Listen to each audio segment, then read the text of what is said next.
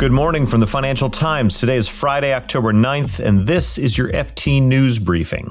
The U.S. has blocked dozens of federal websites from users in Hong Kong. Staying with that, elites in Washington, D.C. have turned hawkish on China. That's true for both parties, and we'll talk to our D.C. bureau chief about that. And a Silicon Valley startup has decided to disrupt whiskey. I'm Brendan Greeley in for Mark Filipino, and here's the news you need to start your day.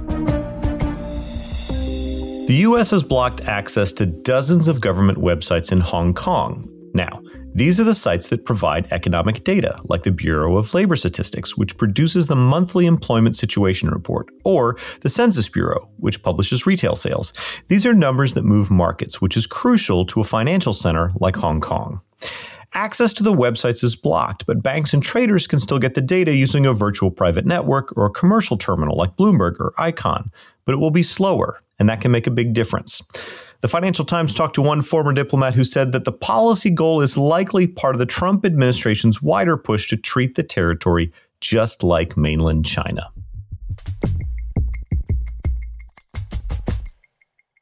Staying on that subject, the FT has been producing a series of reads on the new Cold War between the U.S. and China. This week, Dmitry Sevastopoulos, our D.C. bureau chief, wrote about how elites in Washington in both parties have turned hawkish on China. The pandemic has made it difficult, particularly for Donald Trump, to come up with the right rhetoric. Mark Filipino spoke to Dmitry earlier this week. Here's their conversation. What's interesting for me is, obviously the campaign this year is totally different. There really aren't that many big rallies. It's much more difficult to travel because of the pandemic. But I remember back in 2016, I'd be in the middle of a huge crowd at a Trump rally, and there were kind of three things. You'd hear people shout, "Lock her up," about Hillary Clinton, build that wall, about the wall on the US-Mexico border. And the third thing was bashing China over trade and the trade deficit.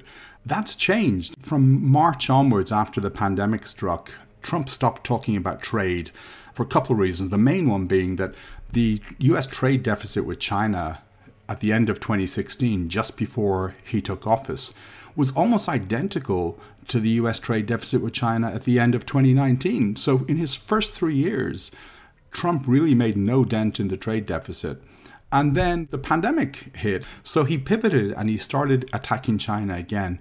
But this time it wasn't about trade. It was about China being untransparent, and he made China the bogeyman. And so for months we heard about China COVID, China virus, Wuhan virus. It was a big deal. But what's happened more recently is Trump is talking a little bit less about China in that context. And I think one of the main reasons is that every time he talks about the virus, it gives Biden an opportunity to pounce and say, you haven't handled the virus properly. You said at one point that it would disappear, and we had 15 cases in America that would disappear and go to zero within weeks. Now, in October, the death toll is more than 200,000. Yes. So, Dmitry, you mentioned Biden. What is the former vice president's approach in handling China if he were elected to the White House? Well, so Biden talked a little bit about the need to bring back manufacturing jobs in the same way that Trump did 4 years ago. And he's talked about getting tougher on China and having Buy America policies, which by extension are partly aimed at China. And he's talked about the trade deficit. And he said that Donald Trump, famously wrote the book, The Art of the Deal. And he said Trump has shown over 3 years that he did get a phase one narrow trade deal with China earlier this year, but it's seen as been really very weak, and it's not even been adhered to by the Chinese. And so he said the Chinese have basically hoodwinked Donald Trump. But Donald Trump, maybe not in the ways that he set out to do it, but he has been tough on China, at least in the past few months. What does that look like, Dmitry? What's happened is, for the first 3 years, Donald Trump was not tough on China beyond trade. So national security issues, he really didn't touch them. And when his officials proposed taking tough action, whether it was South China Sea or Huawei, Trump was very reluctant because he wanted a trade deal. He got the trade deal. The pandemic hit. Two things have happened. His kind of harder line, hawkish national security officials have realized this is a golden opportunity to do the things vis-a-vis China that they wanted to do, because Trump wants to blame China for everything now. And so they have kind of jumped on that bandwagon. And when they proposed that he ban TikTok, he initially went along with that. WeChat, the Chinese messaging app, he has been very tough. But it's a very recent thing.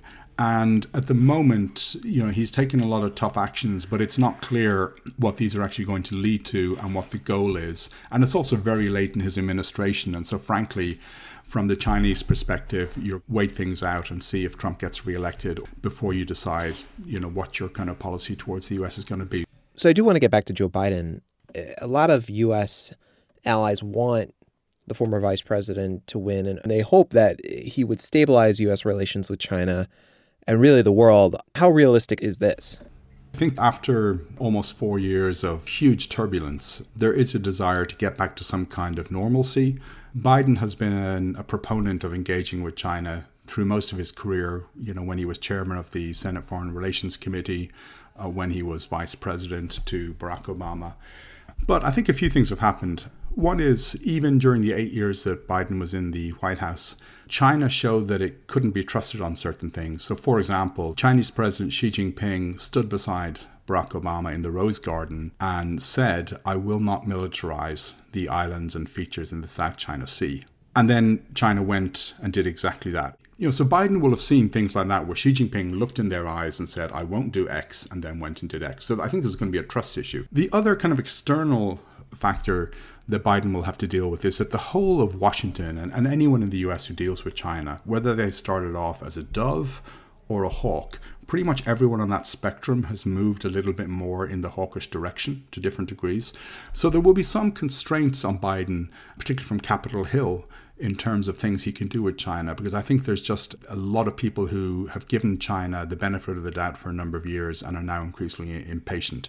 How does China view everything? I think at this point, they're probably hoping that Biden wins. I think they think that Biden will be easier to deal with. Not necessarily that he'll be less tough, but just it'll be a little bit more structured and organized. And Biden is not going to be tweeting at 2 a.m. I think the million-dollar question is whether Chinese President Xi Jinping, who himself is a hardliner, whether he would see a Biden victory as an opening to make some concessions to the U.S., and I think he needs to do that. I think Biden will need something from the Chinese as well. It can't be a one-way street. Or will Xi be very inflexible and kind of try to maybe challenge Biden from the start and do something to test him? That was Dimitri Sevastopoulos, our DC bureau chief, talking to Mark Filippino.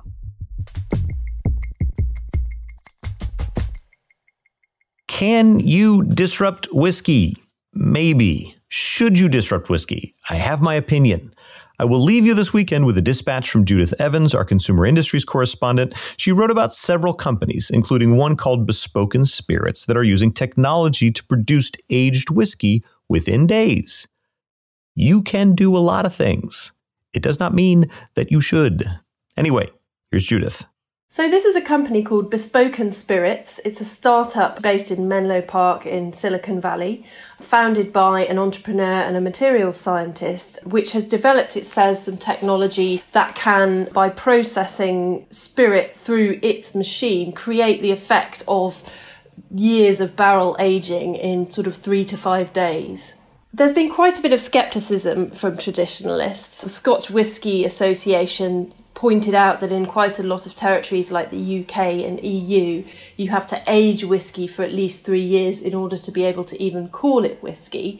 Certainly, looking at some of the comments from FT readers, I think there are a lot of people who feel that the process of maturing whisky is sort of part of the story that makes them enjoy the end product.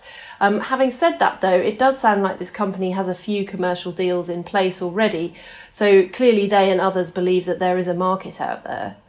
The overall global spirits market is $500 billion a year, so it's very substantial. They aren't claiming their process will take over that entire market, but they do think it could be used not only to make spirits, but to make other kind of matured substances like even kimchi or vinegar.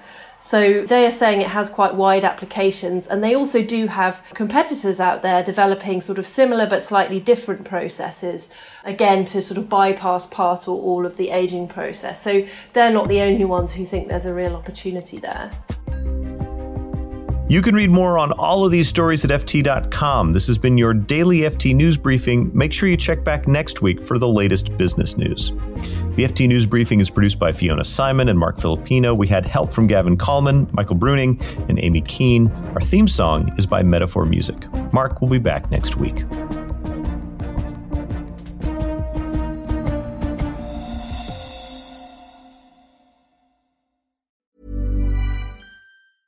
Hi, this is Matt and Sean from Two Black Guys with Good Credit. If you own or operate a business, whether it's a local operation or a global corporation,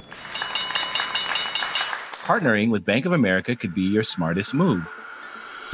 By teaming with Bank of America, you'll enjoy exclusive digital tools, award-winning insights, and business solutions so powerful you'll make every move matter. Position your business to capitalize on opportunity in a moment's notice. Visit bankofamerica.com/bankingforbusiness to learn more. What would you like the power to do? Bank of America, N.A., copyright 2024.